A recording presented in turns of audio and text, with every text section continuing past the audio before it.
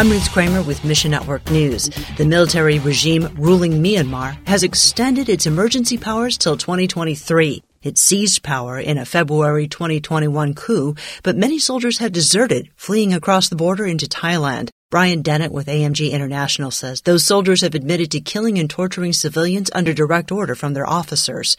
AMG cares for refugees, including unaccompanied children, in Jesus' name. Find your place in this story at missionnews.org. And when you think about believers being persecuted for their faith, kids don't immediately come to mind. But Pastor William says when a Muslim comes to Christ in Bangladesh, it affects the whole family.